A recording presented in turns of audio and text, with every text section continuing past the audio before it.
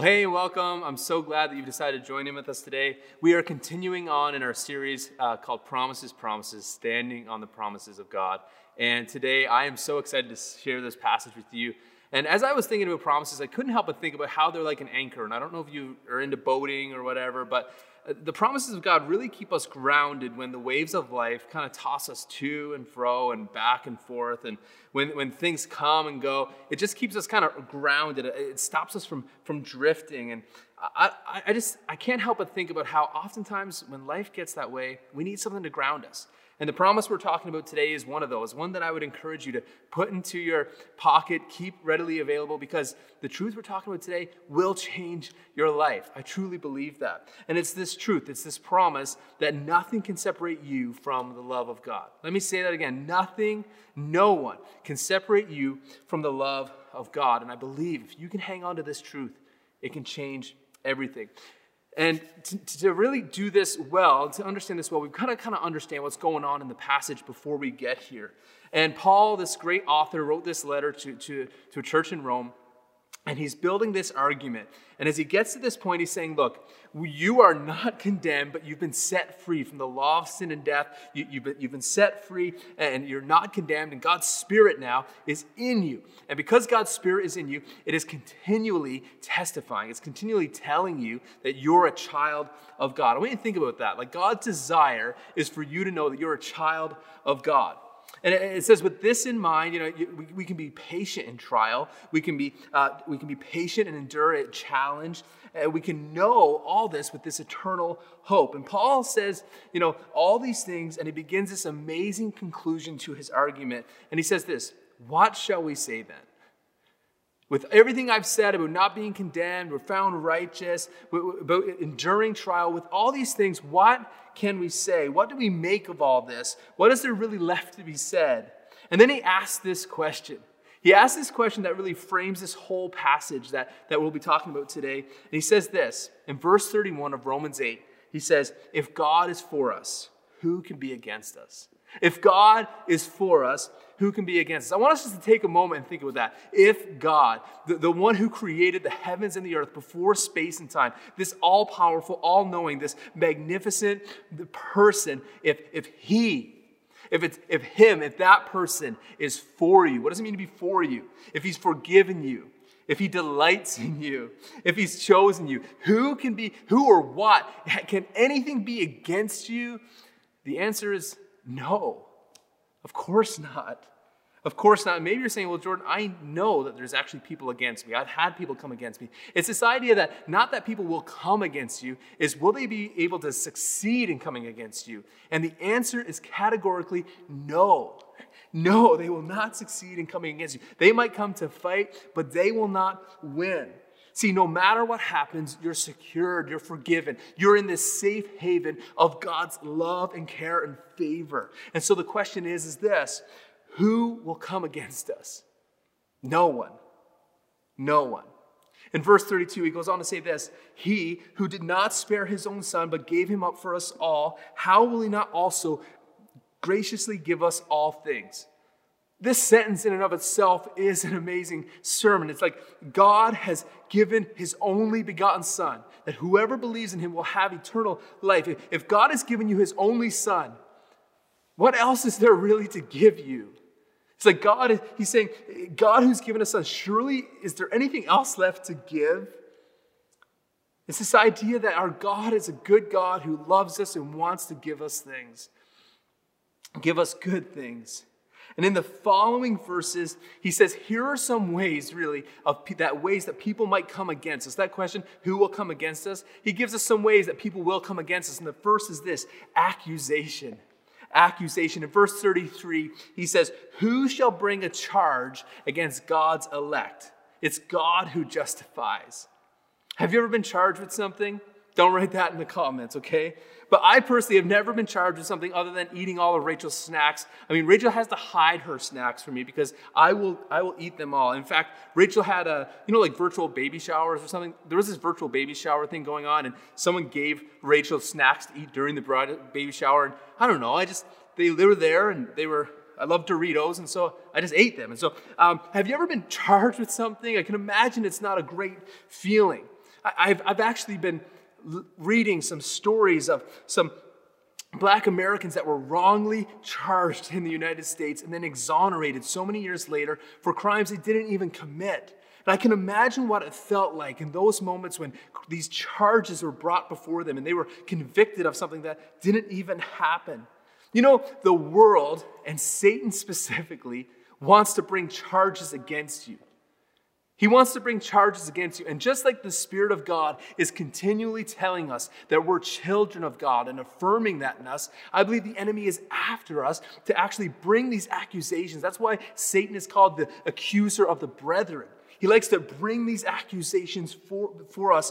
And Paul says, who can bring a charge against God's elect? Who can? And the answer is this: no one.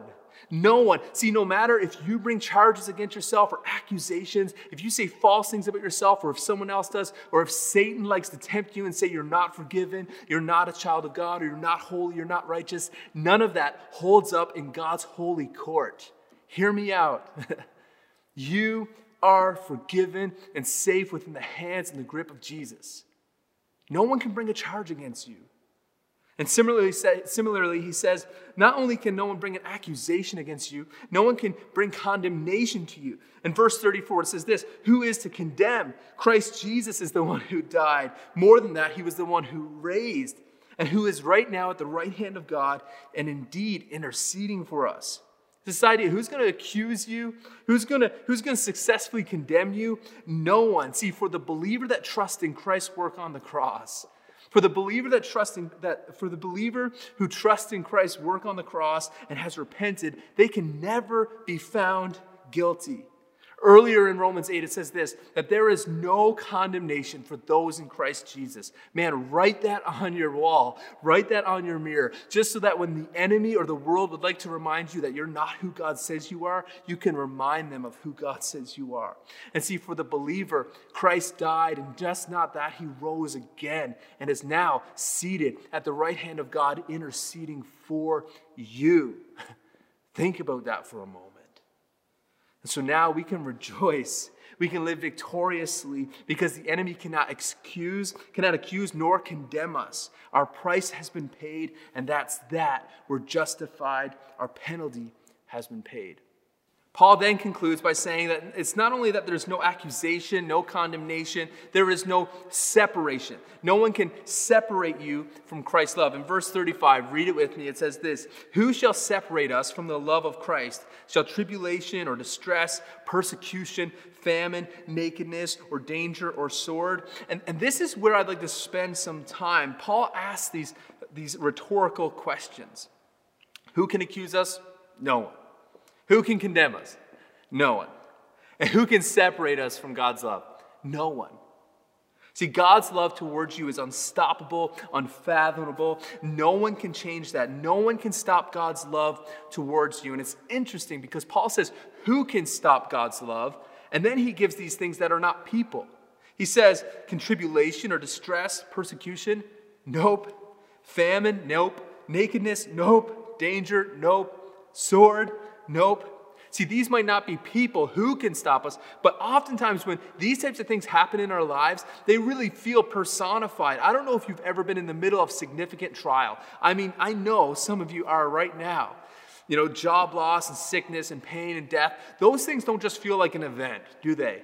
They feel like this person who really brings accusation. It's like this person whispering in your ear of worry and anxiety. And I believe Paul says, who can stop us, and names these things because that's often how these things feel. They feel personified.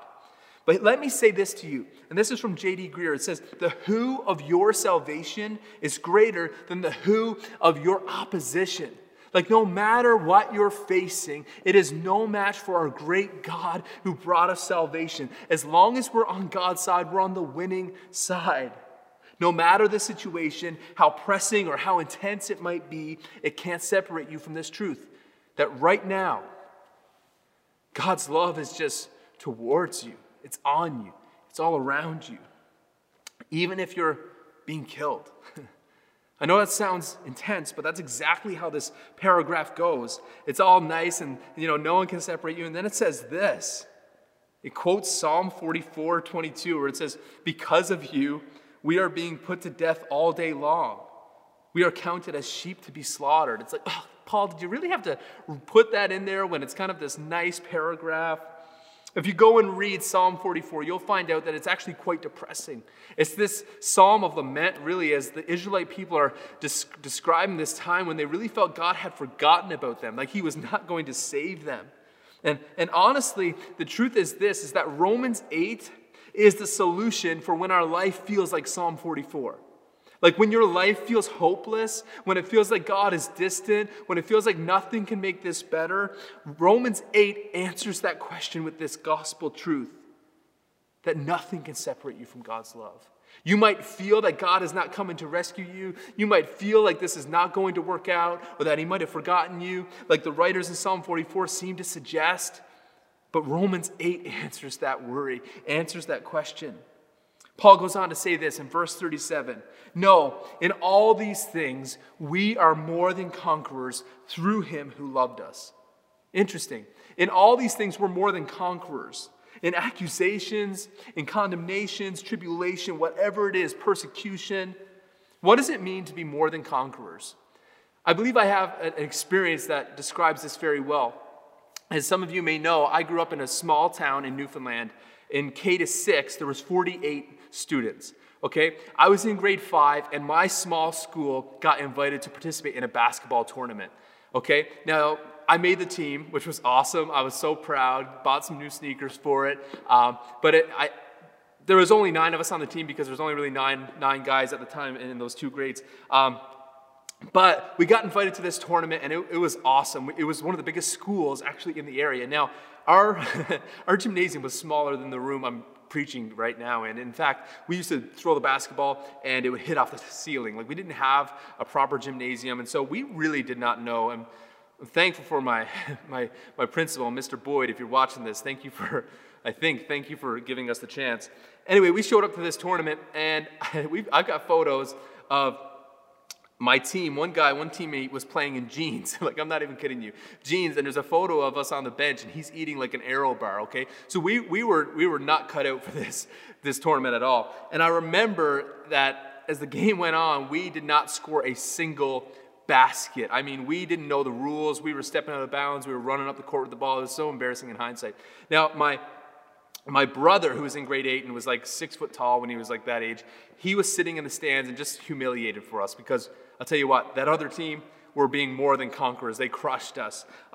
But my brother, actually, the refs felt so bad, and despite this being a 5-6 tournament, they allowed my grade 8 brother to come and play on our team. Now, we still lost by a significant amount, but anytime I think of this more than conquerors, I think of those other teams that completely crushed us. I mean, we didn't stand a chance. We didn't get a single point on them without my brother. But that's what it means to be more than a conqueror. Not just like you won. Not just like you're on the winning side. It's like, no, you dominated.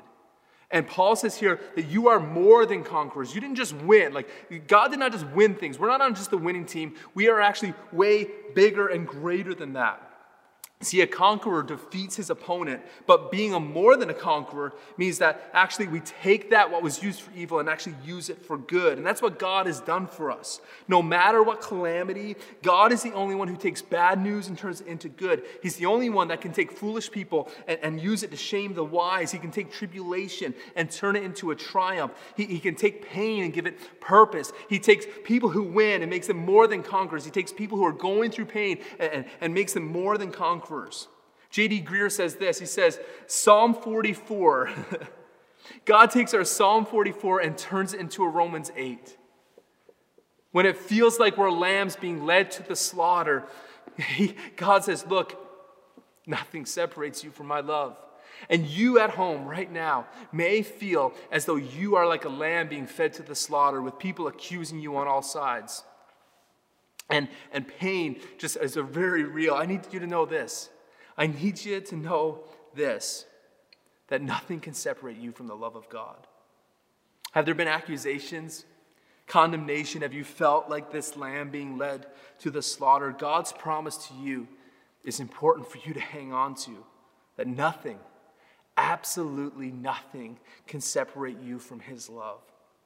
And he finishes with this. He says, for I am sure I am sure that neither death, nor life, nor angels, nor rulers, nor things present or things to come, nor powers, nor height or depths, nor anything else in all creation will be able to separate us from the love of God in Christ Jesus our Lord. No matter if you're living, no matter if you're dying, no matter anything you've gone through, you're going through, or will go through, no matter the power of Satan or his demons, no matter where you find yourself on the highest heights or the depths of the earth, nothing is about to separate you from the love of God. God's love to you, it changes everything. It changes your whole being. And here's the truth. I believe that what would the church look like? What would the capital C church, the worldwide church, look like if they were convinced of this truth, that God just loves them right now? That they don't have to earn his salvation, his appreciation. See, I believe a proper understanding that God loves you before you have anything to offer him is a motivator for us to live obedient lives to him. See, the moment we want to try and be holy, to be loved by God, we get it backwards. But rather, we are obedient to God and we want to serve him and live righteous lives because we know we're already loved and accepted. You know, none of this is possible, and perhaps you're watching and you've never really gone to church or it's never been really your thing. I need you to know this. This is only made possible by the gospel. And when I say that word, it's this truth that Jesus wasn't just a teacher. He wasn't just a good man that walked the earth. Rather, he was a perfect man. But not only was he man, he was God, and he was sent by his Father in heaven, sent to earth that he might live a perfect and sinless life. And when he walked among earth, he struggled with some of the same things you did, but he did not sin. And one day he would have accusations brought against him. He too would be falsely accused and put on a cross and would be killed by those that one day welcomed him right into town. On that cross, he would die, and God would put the sins and the wrath of God upon him. And in that same moment, a great exchange would happen where the sin of the world would rest upon him, and we would be given the righteousness of Christ. He would take our pain and our sin, our perversions, and we would get his righteousness and forgiveness. And now we walk justified. And those who would call on the name of Jesus will be saved. If we confess with our heart, if we confess with our mouth and believe in our heart that Jesus is Lord and he was raised from the dead, we will be saved. And that's for you as well. And so wherever you may find yourself today, you need to know this truth, that God loves you. God loves you with this unfathomable love that you can't even comprehend. But he wants for you to accept that love into your heart. And so I want to encourage you, if you've never, ever trusted Jesus as your Savior, today is the day of salvation, the Bible says. And so I just want to encourage you. Today, begin a journey with Jesus. I'm going to pray a prayer. I'd encourage you to do that. And for our believers that are watching at home, and I know there's many of you, I want to ask you, how would truly believing this truth, that God is passionately in love with you, how would it change your life if you believed it in the depth of your soul? Well, listen, let's pray together, and I believe that you'll be blessed by what God has for you this week. Let's pray. Father, we thank you for today. God, we thank you for this truth that you love us right now. And so, God, I just pray for those that are watching that may not be, they might not call themselves a Christian. Father, I pray today they would come to a holy reverence of who you are, and that despite where they find themselves and how they've messed up or how they haven't messed up, how they've lived, you love them. Father, I pray by your Holy Spirit you convict them, bring them to you today. God, I pray that you would give us an overwhelming sense of the assurance of this promise, that nothing we experience, no trial, no tribulation, changes how you act and love towards us. For you, God, you love us. So, Father, we just thank you for today. We pray you be blessed by all that we do this week. In Jesus' name, amen. Amen. Well, church family, listen, we love you and we're for you. And you know where we are. If you need anything, reach out to us at miltonbiblechurch.ca, and we'll be in touch soon. See you later.